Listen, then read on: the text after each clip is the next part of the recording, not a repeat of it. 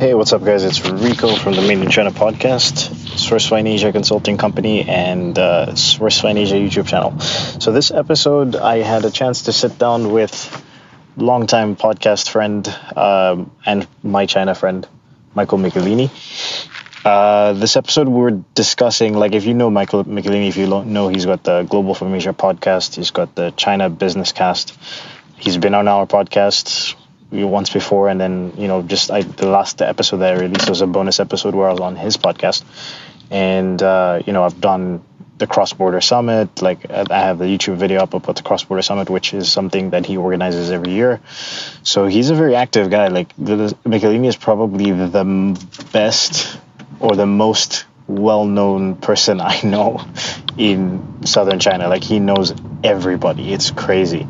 I will meet people in the weirdest of circumstances, and then I'll add them on WeChat or Facebook or whatever, and then the first mutual friend that comes up is Michael Michelini.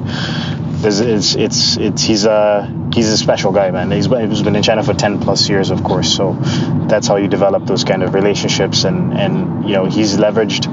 Obviously, he calls himself a digital marketer and all that stuff, and he's had various businesses in China, right? And we talked about that in the previous episode. But something that he's done in the last 2 to 3 years, which is really cool, is that he's began to leverage his network for business, not just in the sense of like working together, but in the sense of like working on projects together, but in the sense of actually like creating events and hosting events and trips and all that stuff, and tapping into his network to get amazing speakers for these events, and it's like all this stuff, and it's very, very cool. And I think this episode is going to be very informative for anybody that's looking to kind of build a network in China and then leverage that in a way that you can make money from it. And he's doing it very, very effectively. Every year his events get bigger.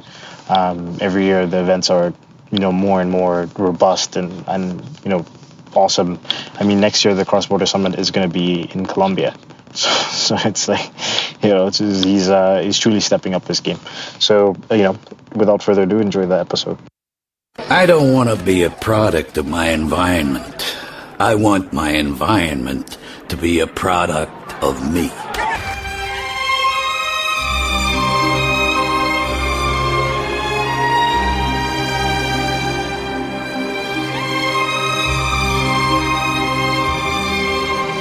Yo, so man, it's been 2 years since we did our podcast, since you came on, the Made in China podcast. How do you feel?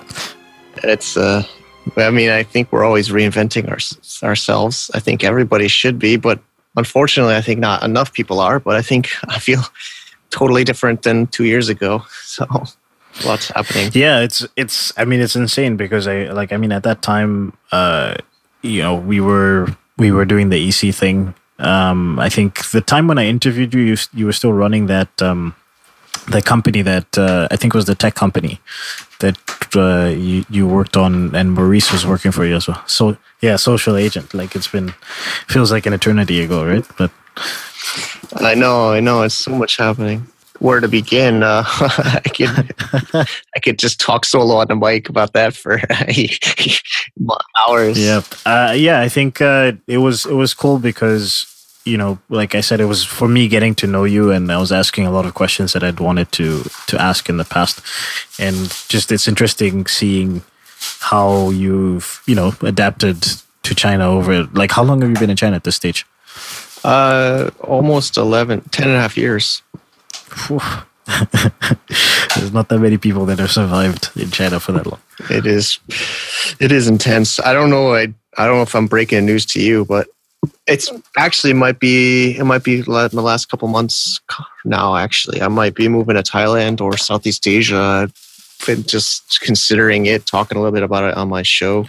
And this is news to me. I didn't know that. Oh, I didn't know. Yeah, I'm wondering if you knew. I mean, I put it out on the show I haven't been pushing it too hard, but my wife and I are making at least considering, but it seems very likely that there's going to be some moves. How are the kids? 4 and 2, a little bit over 2 now, 2.5. So Miles is like in Miles is in school at this stage. Yeah, Miles is in school, and Maggie's got to get into school. I guess that's probably the big part of the move decision. It seems like a lot of foreigners leave because of the school, and I thought I could stick it out longer, but it's of course I could stick it out longer, but it just seems like cost to value and quality doesn't make sense in our situation. Okay. Yeah, so I mean, obviously we'll link up the previous episode that we did in the show notes. So I wanted to recap like what we were doing then. At the time, me and you were partners in Enter China. Me and Luke dropped out for various reasons. I mean, it was nothing personal. It was just basically I wanted to focus on my sourcing company as it was growing. And I felt like it's tough to be so heavily involved in two startups at the same time, right? Can you give me a recap on like what happened after, or like, how did everything work out? Because I know like there's Travis and Nick and all these guys, and I've seen the EC what's the Accelerate program. Yep. Yeah, a lot has changed there. Of course it was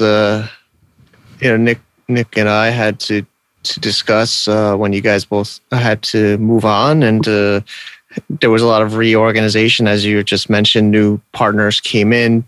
The big news, I guess, was we did a deal with Brink, which took a minority stake in the company and basically started like leveraging their network and assets with the Enter China community.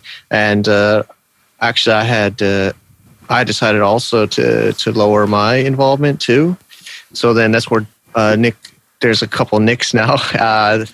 Nick and Travis. Nick Zieber. Yeah, Nick Zieber. Awesome. He's a really great community guy. So I think he really helps with the community development there for sure.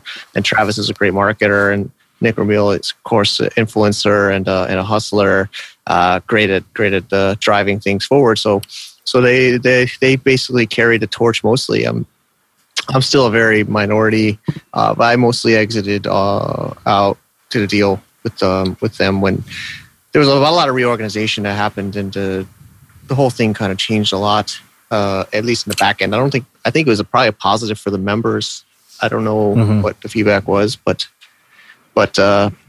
yeah, I don't know if you have more. No. I mean, I think that's not necessarily the focus of the episode. I just wanted to talk about it because I know I talked about it with Nick before, but at that time that was still last year, so it was still early last year. So I didn't know what happened since that time period. But I have spoken to a few members, and by the way, EC Enter China.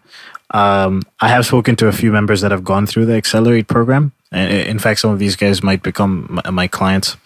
I mean, a lot of people seem to be happy with the Accelerate program for sure. Awesome. Mm-hmm. So, yeah, like I said before, in the previous 2 years ago, it was Enter China. It was, you were kind of coming out of Global from Asia in terms of the finance business. Social Agent was going on. And since that time period, you've started going really, really serious at doing a lot of events. I wanted to ask, like, how did you transition? What made you transition into sort of organizing all these conferences and business in China related events? Sure. So I think there's so much that's been happening, but basically there's a lot that's. I love content marketing, I guess, and I love O2O, maybe online to offline. Meeting people in person still seems like it's a big deal to even with virtual reality coming or augmented reality, at least nothing yet has beaten meeting in person. So of course, I think it happens to you too. A lot of people come to Canton Fair or trade shows and to Asia, and they listen to the podcast of Globe from Asia, or they're reading the blogs, and they want to meet up. So we started testing with events in 2016. Even before that, but even then, I was doing one of the first people to bring Startup Weekend to China in 2011, and so it's just always been something I like. But I like basically driving online to offline. So bringing all these people together and letting them meet each other. I love connecting people, whether it's through this podcast or these interviews. People meet you or meet me through or other guests on the show and connect. But of course, the most powerful still is in-person interaction. So, but yeah, I mean, the banking in Hong Kong was really being horrible, and that was big income for Global from Asia. But actually, I don't know if there's so much happening. A lot of joint venture. I did a joint venture with a CPA firm, so I merged that business with Unipro, a Hong Kong CPA firm licensed. Actually, nowadays you need a license to do that stuff anyway. So back then you didn't, but now I'm feeling smart because it's doing better. I think it's all about finding the right partners in the right positions. But Global from Asia is kind of repositioned to be more events and community, and cross-border e-commerce is kind of our buzzword. And we're going to Colombia. You mentioned on another podcast we did earlier, but we're going global from Asia. I mean, the word picked up.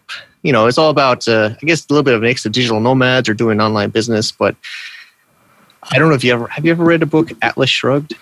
I think I started it and then I didn't finish it, but I have to get back to it.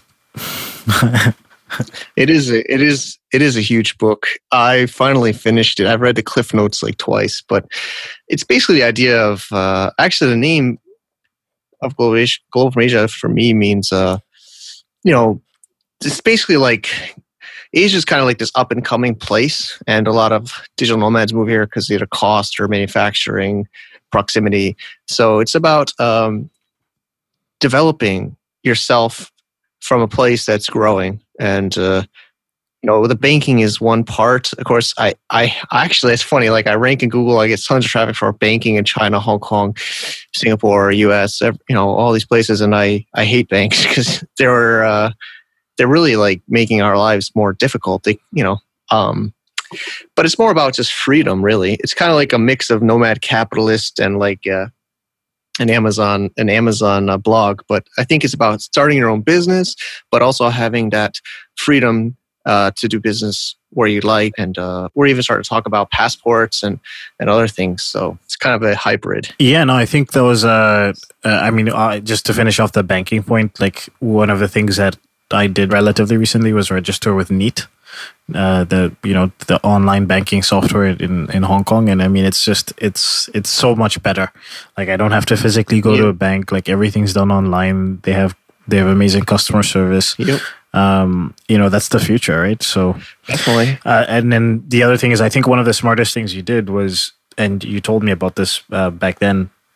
When we talked about it last time, was when you registered Global from Asia, the idea was for it to be something that you could use in many different ways and have the name be somewhat specific, but also open enough for you to kind of go into different venues.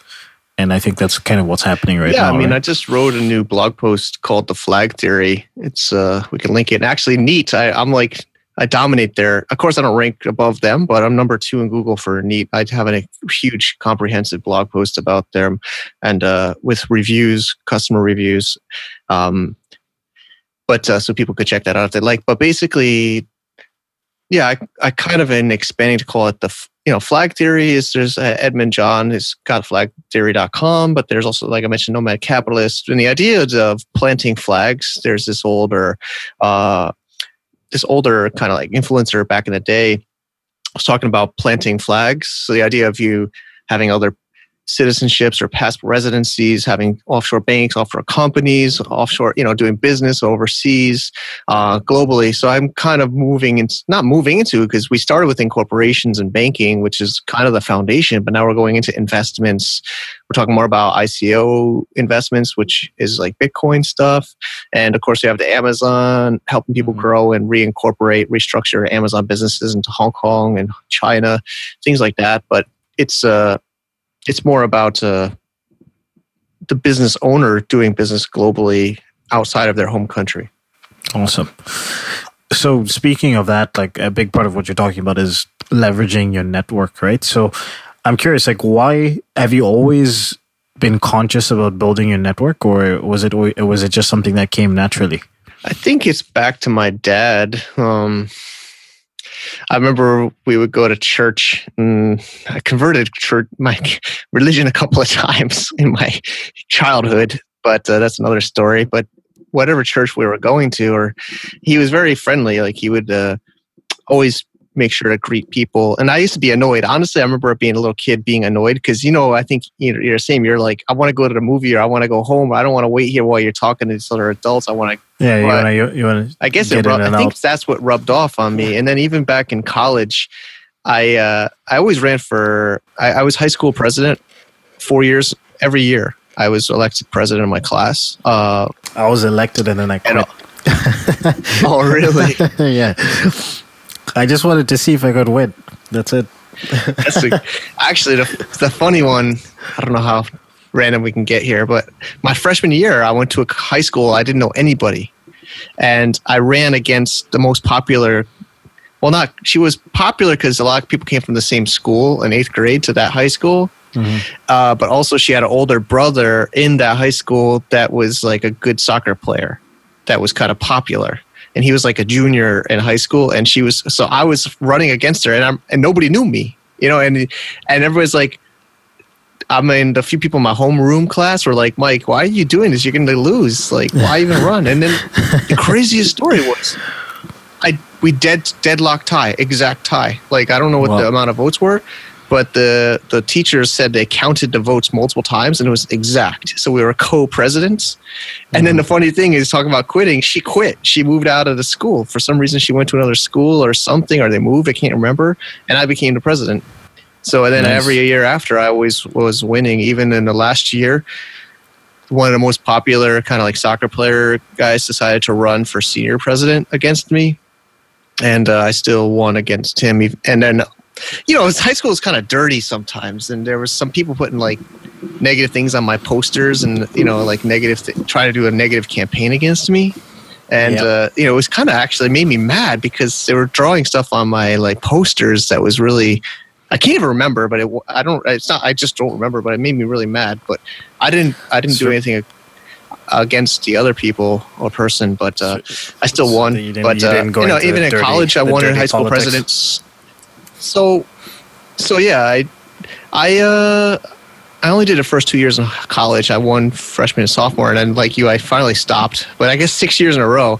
But then one of the people in my school would always joke with me, and she says I was like a bobbing a head.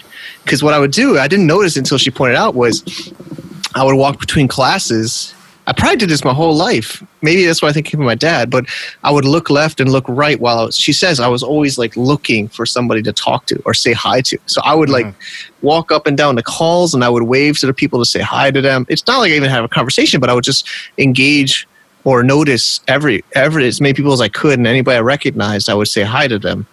And then that stuck with me. I think it was like junior year of high school, college or something like that. And she was joking with me. And I think that's maybe what it is I try to know people. Like I spend money on a CRM. I don't even use it really for business. I use it more for personal. Well, I guess business and personal is so mixed, right? Like friends and business. Yep. So, but I mostly use it to, I try to keep track of people's birthdays. I try to keep track of milestones. I don't just wait for Facebook to send me a reminder at somebody's birthday. I have reminders earlier. My own CRM, I try to keep contacts fresh. I try to use these like groups and CRMs to remind me to keep up with people. And I try to not always want to think about a lot of people just wait until they need something and then they find that person and ask that person for something. Right? And that's annoying, right? If I don't want to be the guy that just contacts somebody when I need something from them, right? So I try to go out of my way to contact people that I don't need anything from, or I try. There's actually a rule in one of these, so many books I've read, I can't remember, I'm sorry, but they say like try to at least thank one person a day that you haven't talked to in a while for something, or like appreciate something for them. Some people say do it in meditation. I actually try to reach out to that person. But I think all those things help. I mean, some people say like, and then my personal vlog or my blog, it has no, a lot of people ask me, why do you even bother doing it? It's not really so specific, but it keeps people in touch.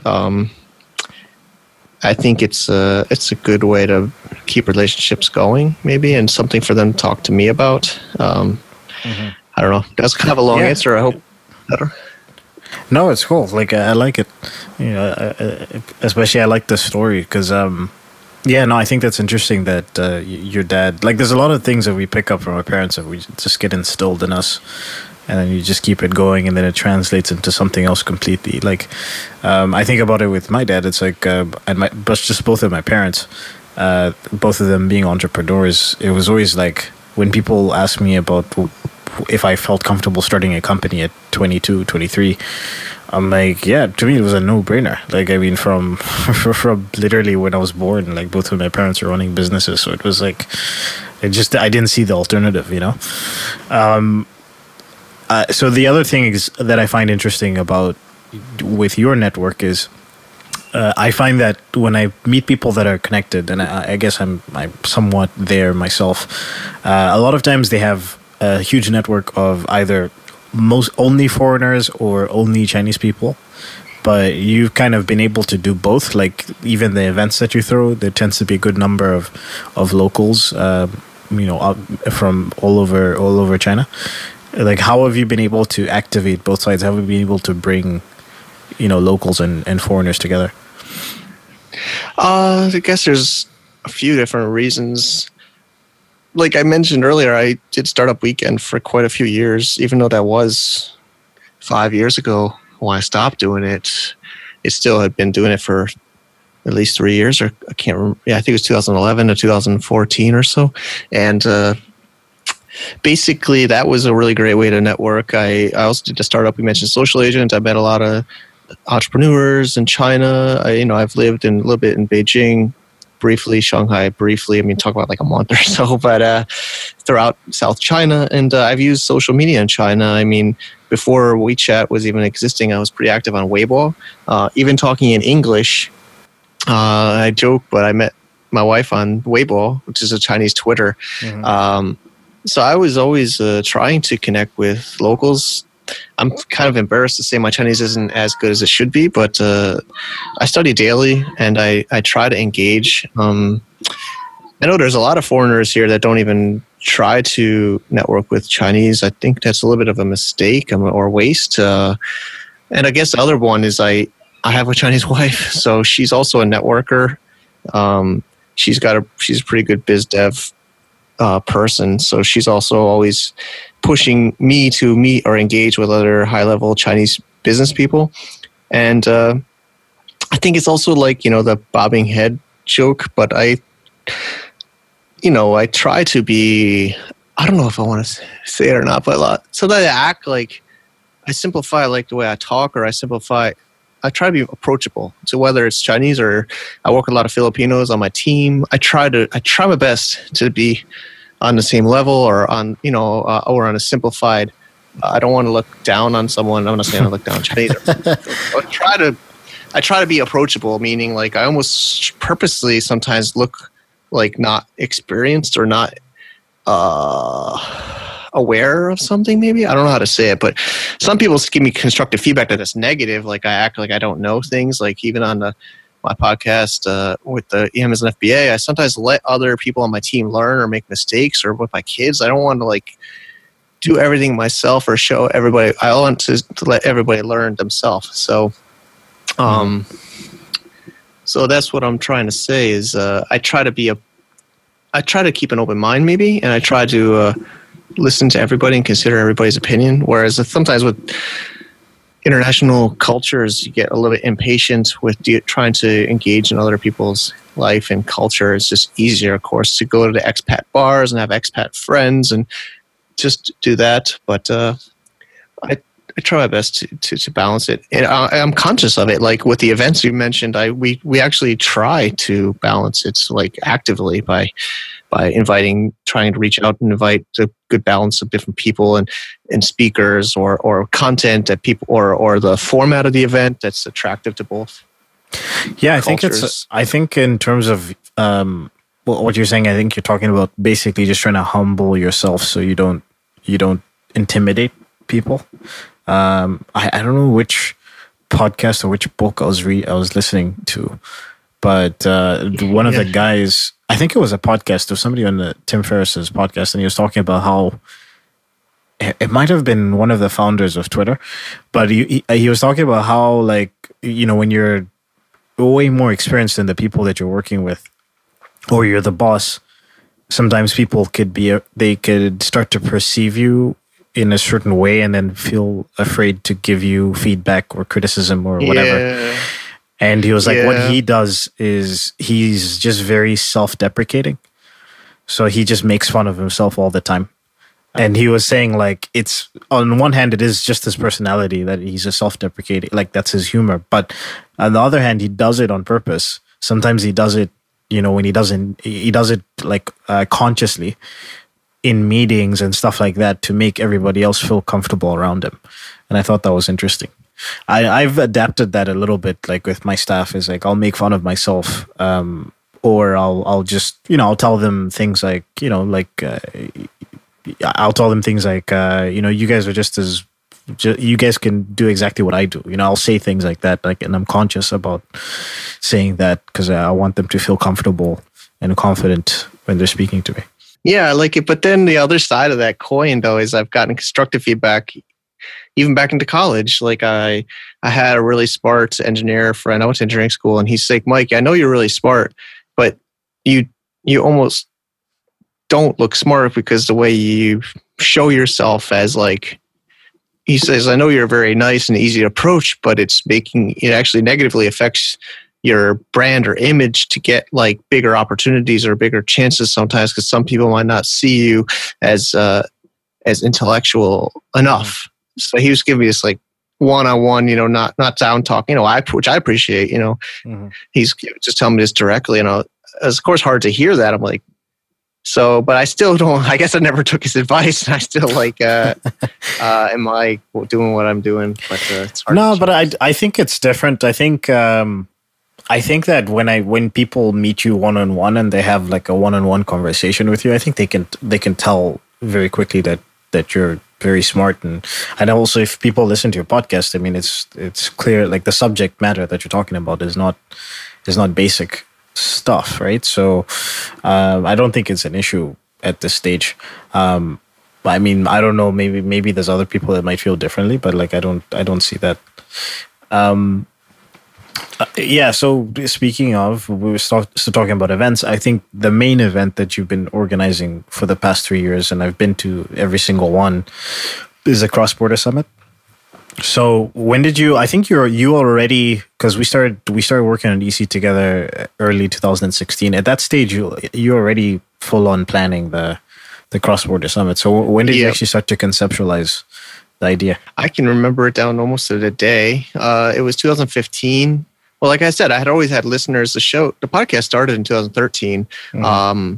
I had met too many one-on-one coffee meetings before, you know, during Canton Fair and trade shows and everything before that. And I think I was almost frustrated and talking to my wife how I'm like, everybody's trying to meet me and I don't have time to meet everybody. And it was like maybe 2015 October, like trade show season. And then actually my wife's a lot more wisdom than I am and strategic than I am. She's like, why don't you just make an event so that when all these people are coming, you can just put them all together? And I'm like, yeah. And then got excited and then originally called it like the Global from Asia Summit. Mm-hmm. I think GFA Summit or something, but I don't know. It just clicked in my head in 2015, like trying to define like international business podcast or Hong Kong business or Asia business or, you know, global business, but cross-border hadn't been really used, but it's kind of something that's talked a lot. Actually, in Chinese, a lot of FBA Chinese blogs. I've even worked with some associations in China for Amazon sellers in China and e-commerce sellers. They always call it cross-border mm-hmm. e-commerce, cross-border business. It's not just importing into China, but cross-border anywhere. So I was like, Cross-Border Summit. And everybody laughs at me, but I buy so many damn domain names. So I didn't want to make a whole site, but I redirected crossbordersummit.com to Global from Asia subpage for the summit. Mm-hmm. And that was probably around October or November 2015. Crazy story is I know Global Sources really well, and they had been on my show, Peter Saff, and then he sent me an email literally like in November of 2015 or December 2015 about their first Global Sources Summit.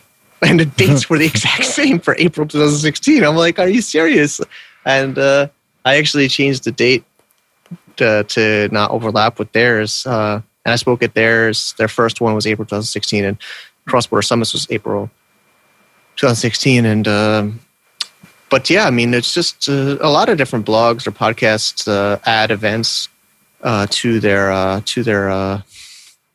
I don't know if you're considering doing that, but I know it is a heck of a lot of work. But it also does feel pretty awesome to bring all these people together around a common topic and meet everybody. So that's the quick story. But yeah, it was before EC. I mean, I talked to Nick in early 2016, but the summit was already in the works. That took 6 months or more of planning, and now we plan like a year in advance. It's crazy, but yeah, I'd recommend anybody who wants to start a larger conference to give at least 6 months planning. Are you coming to the Kent Fair? Or are you thinking about coming to the Kent Fair? Well, are you? Well, if you are, I'm getting married. No, I'm joking. Yeah, I think that if you're coming to the Canton Fair, or if you're coming to China around the Canton Fair time, a big mistake that people make is they think that they could just go to the fair and pick out their suppliers and then, within a couple of days and figure it out and leave. And it's not. Yes, the fair is a great way to find suppliers, and I've done a video on this explaining more in depth, but you want to be doing research before you come down to China, because when you're here, you want to already have sort of established relationships, and then you should be in the stage of like setting up things and growing that relationship with your supplier. So by the end of your trip, you actually are ready to place an order. And another thing is, like, if you do everything online, there's going to be certain steps that you miss, and you're not going to understand the full entirety of the process and what are the right things that you have to have in place. So we are launching a China Canton Fair Pre-Accelerator program. It's going to be a 7-day program from October 8th to the 15th. And that is a week before the Canton Fair. It's going to be all expenses paid apart from flights. And we've got a great team. It's myself. I'm going to have a bunch of sourcing assistants, which will be Chinese people that speak Cantonese, Mandarin, English. We've got Michael Michelini from Global from Asia, who organizes a ton of amazing events, is one of the most connected people I know in China. Then we've got Mark, who is a huge e-commerce guy who's just like underground. He doesn't like to put his name out there, but super experienced. And the idea is, I want to show you what I do. I want to take you from you having chosen your product, you sourcing it, setting it up the right way, as in the right communication with suppliers, assessing them. I show you how to assess them. I'm going to be working one-on-one with everybody that comes into the program. That's why everybody's working out of my office for that week. And then also even going to your specific factories and me showing you how I assess suppliers. By the end of that program, you should have sourced, set up your order, or be ready to set up your order by the end of that program. And the difference is, a lot of other programs where they do these China trips, like, you just come to China and then you go to the fair and you just kind of walk around and maybe you find some suppliers, but you don't leave with any tangible knowledge on how to source suppliers. So like with my thing, I want to make sure that by the end of the program, you don't need me. Even if you choose to work with me, you don't need me, because you know everything that is what is the appropriate way to set up an order and what are you supposed to do in terms of contracts, sourcing, assessing, communication, everything under the sun. Anyways, like I said, Canton Fair Pre-Accelerator, we'll have a description, sourcewineasia.com/made in China. Check it out and get in contact. So in terms of growth in the last 2 years, like I remember the first event, I would say there was probably like 100 people there.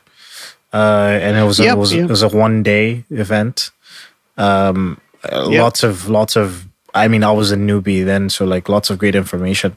And then it was cool to see the next year, 2 days, and, probably double the amount of people. And then this year, it was pretty much like 4 days, if you think about it, because you had the dinner, mm-hmm. You had the dinner, you had the Saturday, Sunday, no, Friday, Saturday, Saturday, and then Sunday Sunday a few more events, and then Monday we had the the Canton Fair thing. So actually, it's like 5 days. Yeah, it was I mean, there was a half day mastermind on Thursday too. So it was really exhausting. Next year, you're planning on doing a full week. Like, what's the plan? You know, do 7 days. So it's really crazy. We're doing a full week. It's going to be in Colombia. So it's really crazy. But that's this year though, right? That's in. March 2019. Oh, okay. March 18th. Actually, it's a little bit confusing. We were thinking about doing a business trip in this year, but then the summit there next year, and it was. The idea was even to like kind of almost franchise it, have in multiple places every year, cross-border summit, Colombia, cross-border summit in Shenzhen or China, et cetera, et cetera. But then what happened was, actually I have to credit my wife again. She's like, the summit isn't meant to be like done everywhere all year round. It's not going to be as special, especially when we have 30, 40 speakers and multiple days. It's really hard to get that many awesome people. You got to kind of like back to relationships. It's a lot of time and kind of relationships to bring people together. So we decided to just do one, even though we've done 3 years in a row in Shenzhen. We're going to take a break from the Shenzhen. Well, I can talk about different types. We're going to still do different types of events. You know, you and I work together with the Canton Fair trip. We're going to do other types of events. But as far as an annual summit with like 30, 40 speakers, multiple days, we just want to do that once a year globally. And so we decided to do 5 days, March 18th to the 22nd in Cartagena, Colombia. Esteban is our partner there. We already got so many. We're recording this in the end of June. We already got amazing speakers lined up, sponsors lined up, attendees wanting to come, talking to us on our live chats, et cetera, et cetera. So we're still going to do events in China, but we just don't want to kind of promise people that multiple day, 30, 40 speaker kind of event in China this year. So the idea is, Esteban, our partner in Colombia, got so excited because he thought it was just going to be like a franchise, like a we would just promote it. But when I told him we were just going to put everything on it into next year there, he got so excited. But he gave feedback. He says, 1 year you can do it on the eastern side of the world, and this is your first one in the Western Hemisphere. So the idea is every other cross-border summit, 1 year in like Western side, like, East and North West. America, South America, somewhere. Yeah. So, and then we have a voting page for 2020, dude. I have a poll for 2020. It's only going to be somewhere in Asia or at least in the East. Mm-hmm. So we have a lot of people in the Philippines. Of course, I have my team there, but we also have people that came up from the Philippines to the summit last year that want to do it. So we're already planning 2020s. It's kind of like Olympics or something. Like, what country are we going to do it in? But actually, it's got me all excited. Yeah, I mean, we're going to have like the popular vote so people could vote. We've gotten I didn't really promote it, but we link it up on the menu of the site. But the idea, we're not just going to let it be vote. Of course, vote will be one part of the criteria, but, I think it's pretty awesome. It keeps my life, our lives will be interesting. And like the community and our friends are all like excited. Like I had a call with Andy Church from Insight. He's really excited about Colombia. He thinks it's a really great idea to do that. And, he'll be there, and we're gonna just do it up big, man. It's gonna be, I don't know, it's gonna be huge, And plus, a lot of people in the U.S. can't make it out to China or over here every or ever. So it's, of course, we could do it in the States, but I think Colombia is pretty awesome. I've been there just once for a couple of days to meet them, but anyway, that's the answer of the next one. It's gonna be 5 days. So what we're doing is 2 days of summit, the speaker traditional. I don't think more than 2 days. 2 days is enough, at least, I think, for all the speakers and that. But we're going to add like the mastermind before, like maybe at least a half day, maybe a full day mastermind. And we're going to have 3 days business trip after in Colombia. So the idea is the site has different ticket options. The conference itself will be 2 days, 18th and 19th. Mm-hmm. But there will also be the business trip where Esteban is working on it with. We're going to actually have to take a plane together, like a small plane, to different cities in like Colombia, maybe even Ecuador, to see like investment opportunities, like coffee farms, gold mines, like all these warehouse facilities. Like, and wild. there's like a decent amount of there's not a decent there's a lot of manufacturing as well in Colombia, right? So yeah, there's so much happening. There's tons of digital nomads like out there that are, so it's really going to be exciting. But yeah, five day total, but 2 day conference. Back to you, answer your question. I think that was a long answer. Yeah, I mean, you kind of covered like 3 or 4 of my additional questions from that, but that's fine. So that sounds really cool, man. Like, I know you'd mentioned the Colombia thing before. I thought that was going to be like a smaller thing this year, but now you're just going to do it like the whole thing next year. I'll definitely try to. Definitely try to make it down myself. Like I mean, I think I don't know if I've spoken to you about this, but I've always said that if I leave China, like Colombia would be the place I'd probably go to live. Wow. And I have like 4 or 5 friends that are all living there right now. So yeah, it's I can't say too much because I was only there for a few days and earlier this year, but they were trying to convince me to retire there or to invest in property there or something. But it's definitely. I mean, I guess I was only in one city for 3 days, but it's beautiful. It's and it's reasonable price, and it's not too far from the States. And I think Colombia is time zones as well. Yeah, Colombia is actually the only country in South. I feel like I guess I am promoting it. Well, I guess by even talking about it but it's the only country that has. In South America that has border ports on both Pacific Ocean and Atlantic Ocean. Mm-hmm. So I learned that you could send something, of course there's the Panama Canal. And then I heard this whole conspiracy theory while I was in Colombia, which is pretty wild. They were kind of talking about America getting interfering because I think Panama used to be part of Colombia. And the U.S. government or whatever, the whole FBI, whatever, they wanted to have a canal. So they did a deal and they convinced these people, which is now Panama, to leave Colombia, and then they would help them make the Panama Canal. And these Colombian guys I was talking to in a restaurant in Colombia, they're still talking about that. They're like, Americans interfered and got them to leave us, and then they paid for them to get the Panama Canal, to get the shipments through, like this, something like that. So it's pretty wild, but some conspiracy. Yeah, yeah, conspiracy. It's hilarious, but man, yeah, life is really crazy, and I don't know how you feel, but I talked to one of my old hometown friends the other day, and he's like, I'm probably getting flagged on the phone call because we're talking. I'm in China. I'm talking about Colombia. I'm talking about Thailand. I'm talking about trading. Then I'm like, he's just like.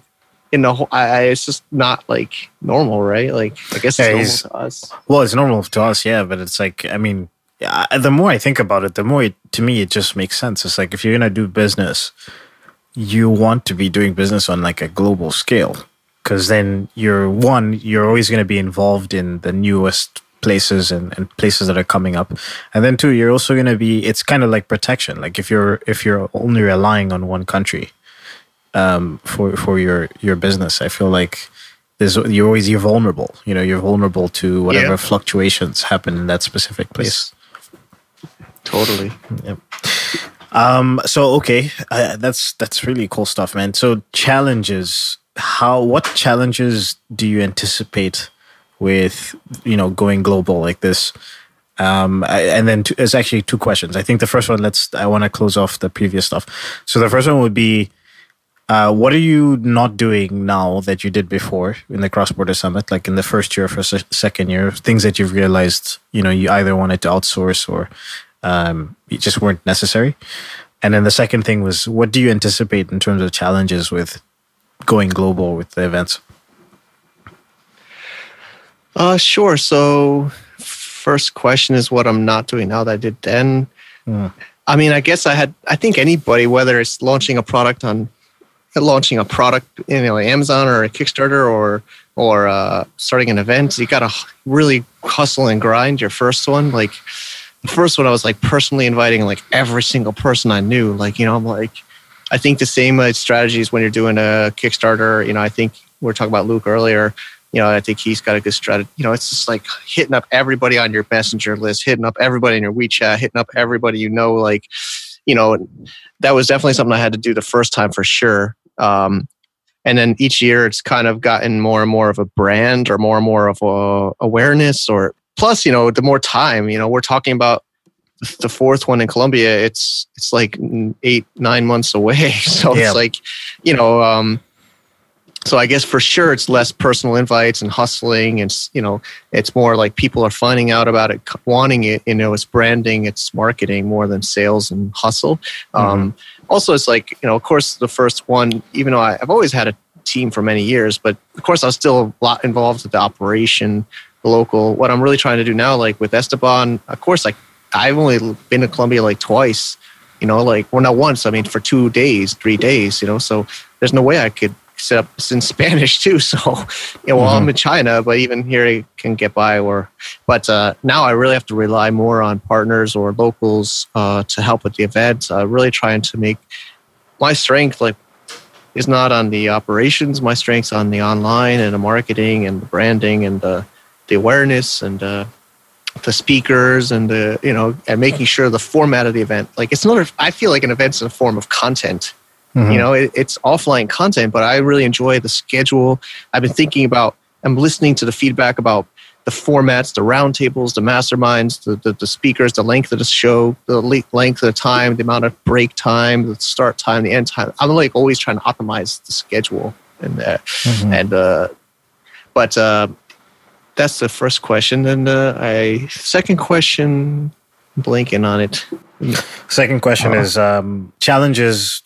Yeah, what challenges do you anticipate? But I think you kind of answered that already. Yeah, I guess of course the language and relying on partners. The language, but it's also it's a little bit scary. Of course I'm putting I have to ensure that the quality of this event will be as good, and of course it's really scary if it's not. It doesn't work out like I think, but I think I feel pretty confident with our local partner there, and he's been to the summit this past April, and he loved it, and he really saw the value in it. So I think he understands the vision. Of course, I don't think I keep flying to Colombia to check the venue, but I don't know. I'm wondering, do I have to go there before? How much earlier I have to go there, or do I have to go there before? And in other countries, because you want to keep the quality. Like I said, I did Startup Weekend, and they were always so paranoid about their brand, and they'd have to send one of their facilitators there to make sure it's done the way that they want it to be done.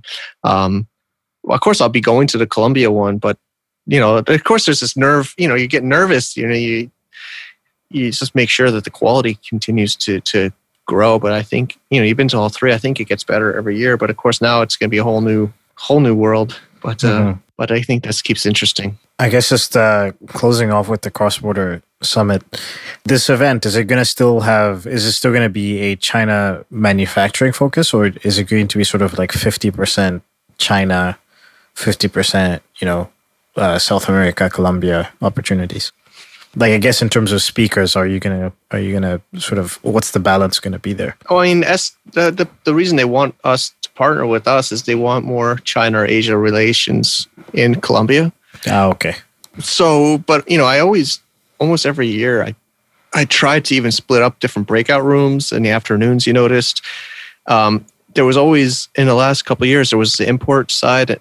Because actually, even within China, there's two different tracks. There's people that want to import and sell into China, and then there's people that do like the Amazon, the export, the manufacturing from China. Yeah. So it actually is two different audiences, and we have both of those. So that's why I like the whole niche or keyword cross border, because a lot of people think cross border, they just think like Hong Kong, Shenzhen, or they think cross border into China. But actually, if you look it up, there's other cross border summit. I think they stopped doing it, but there was one that was doing it from EU to UK in Europe. And they're talking about cross-border between Europe and the United Kingdom. So cross-border really just means, the definition of cross-border doesn't mean China and overseas. It means selling and buying between two different countries. The payment happens in one country and the shipment goes for another country. Like the transaction happens between two countries. That's the definition of cross-border at the very basic level. But of course, we're going to have tracks about, there's going to be tons of Colombians that are interested in China. I mean, South America, I don't know about you with your clients or your network, but I've been noticing a lot more South Americans doing business with China. Of course, everybody wants to do business with China, so there's a huge interest there. So it would definitely still be about China and Asia. So I think there'll still be the two tracks. We're going to get Amazon speakers just like normal that from US or Asia, Europe or Asia to come there to talk about international. And then into China, it will be the two tracks. Nice. That's that. Yeah, I have noticed that. I mean, just with my friends being based in Colombia, and I have a decent amount of friends in China who are from Colombia as well. I have noticed that side is growing, and then I mean that's how I even started to know about the manufacturing in Colombia and the various opportunities. So I think it's the right move, man. Like I think that Colombia is developing, and I think in terms of all the countries, I probably would have chosen Colombia as well for multiple reasons. So I think it's the right move. Cool. Well, so we also have. I mean, I'm very fortunate to have Esteban. Shout out. He's a really great guy, and he's a fan of what we're doing and supporting this. So without him, I don't think I mean, of course, it's anything possible. Esteban, what's Esteban's company name? Infinity Group Asia. He was a attendee. He was a speaker at the last summit. Yeah, I do remember. Just wanted to get it for the people listening. Sure. All right, so then he was on the podcast too. If you want to link.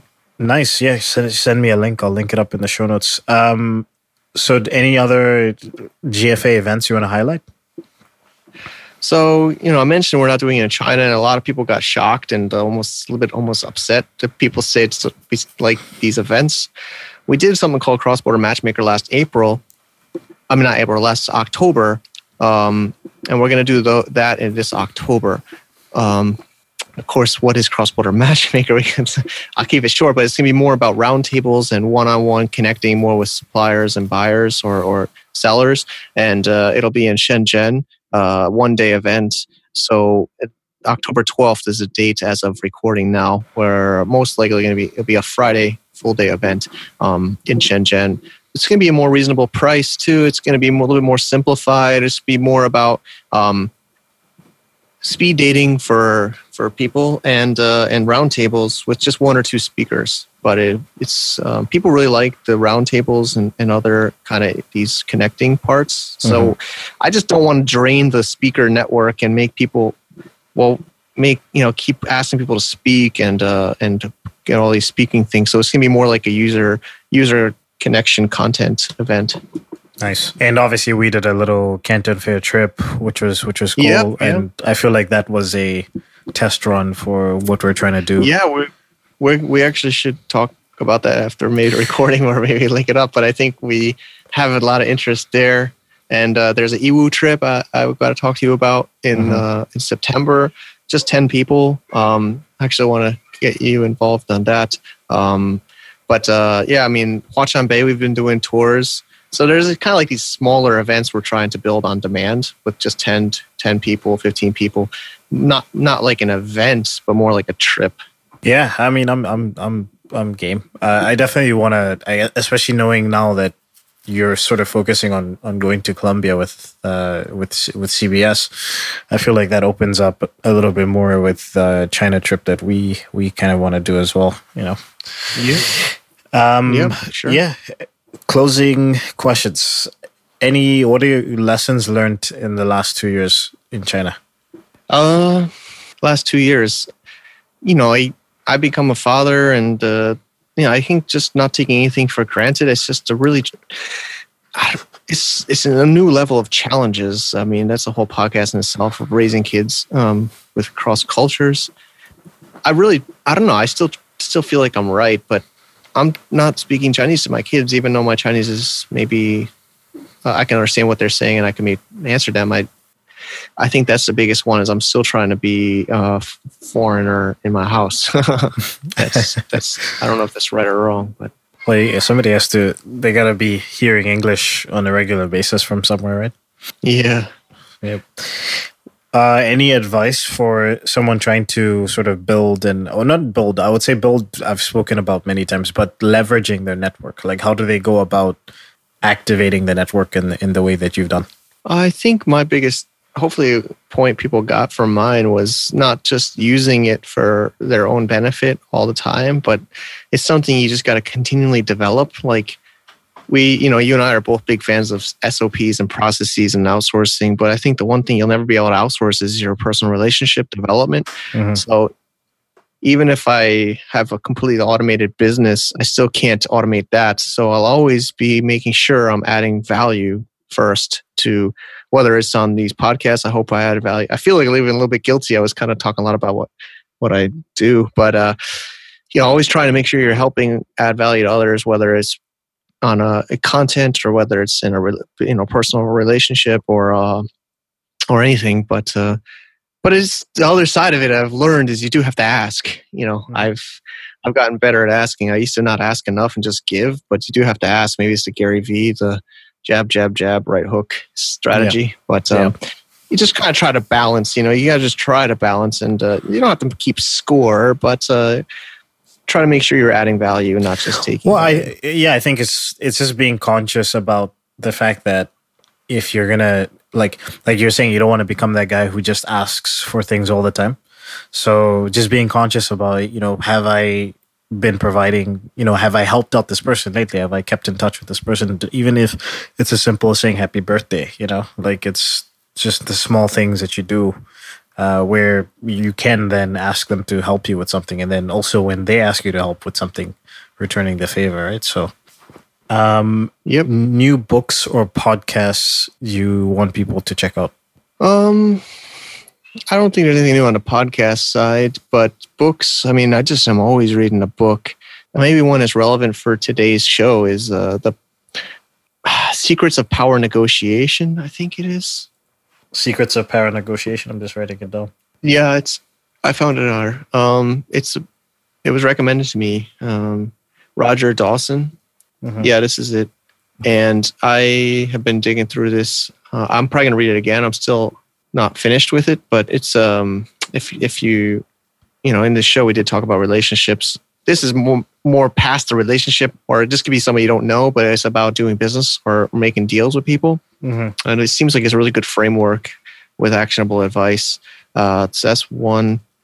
And I don't know if you want to give. I have a free one. I was always meaning to make it paid, but I'm too lazy to edit it. So I think you sent it to you, Rico. But it's regardingwork.com/book. It's just a PDF version right now, but regarding it's something I wrote. Yeah, another domain, like a joke, but maybe I'll never charge for it. It's just kind of like different ways that I work, productivity and habits and stuff like that from a lot of different books I've read. Awesome. And final question is there anything that we didn't talk about that you wanted to touch on? I think it's the main point is maybe just you're always developing, you're always growing. It's been a couple of years since I've been back on the show, and so much has changed. And like I hope I didn't sound disrespectful, but I think there's too many people in the world that aren't reinventing themselves, mm-hmm. and they think they're too old or they're not. It's too late to learn a language or too late to move a different country or et cetera, et cetera. I hope. If you're doing great stuff with your podcast and this content, I hope these get people to take some action and not care what people think. I don't. Of course, I don't like it if people think I'm not as intelligent because I'm humble or approachable. But that's who I am, and I think you, as a listener, are who you are, and just take action. And I think there's that Steve Jobs quote about. Banging against the walls of life and not worry about being bound by the society's way you're supposed to live your life. Yeah, I agree. I mean, there's a reason why there's such a small percentage of people that that actually, run businesses or run even successful companies or make money from businesses, just because a lot of people don't take action. And hopefully, that was the whole thing when I started this podcast, was like me saying, I'm not that far ahead of you. At the time, I think I was, I literally just started the sourcing company, but I was like, I'm maybe a few steps ahead of you. So it's good to listen to somebody who's a little bit ahead of you, and then you could see sort of the process and how, anybody can do it. You just have to take action. Like you talked about Steve Jobs, I think Gary Vee has was it Gary Vee or Tim Ferriss talks about, business is 20% planning and then 80% execution. It's true. It's true. Well, I think we're both making that happen for people. So thanks, Rico, and hopefully listeners are not wasting this information and at least picking one thing and doing it, right? Yeah. All right, Michelini, thanks for coming back on the podcast. Not that many people have been able to be on the podcast more than once. You're part of a special group of people. All right. Thanks, Rico. All right, so, and if people want to reach out to you, where should they go? I guess globalfromasia.com is the easiest, although it's becoming more and more like a business site. And then there's mikesblog.com, which is a video where I make fun of myself a lot too much, people say. All right. And if you want to reach out to us, that's podcast@sourcewinerasia.com. And then obviously the website, sourcewinerasia.com/made-in-China. And the Source Wine Asia YouTube channel, that's one word if you search Source Wine Asia on YouTube. Cheers. Awesome.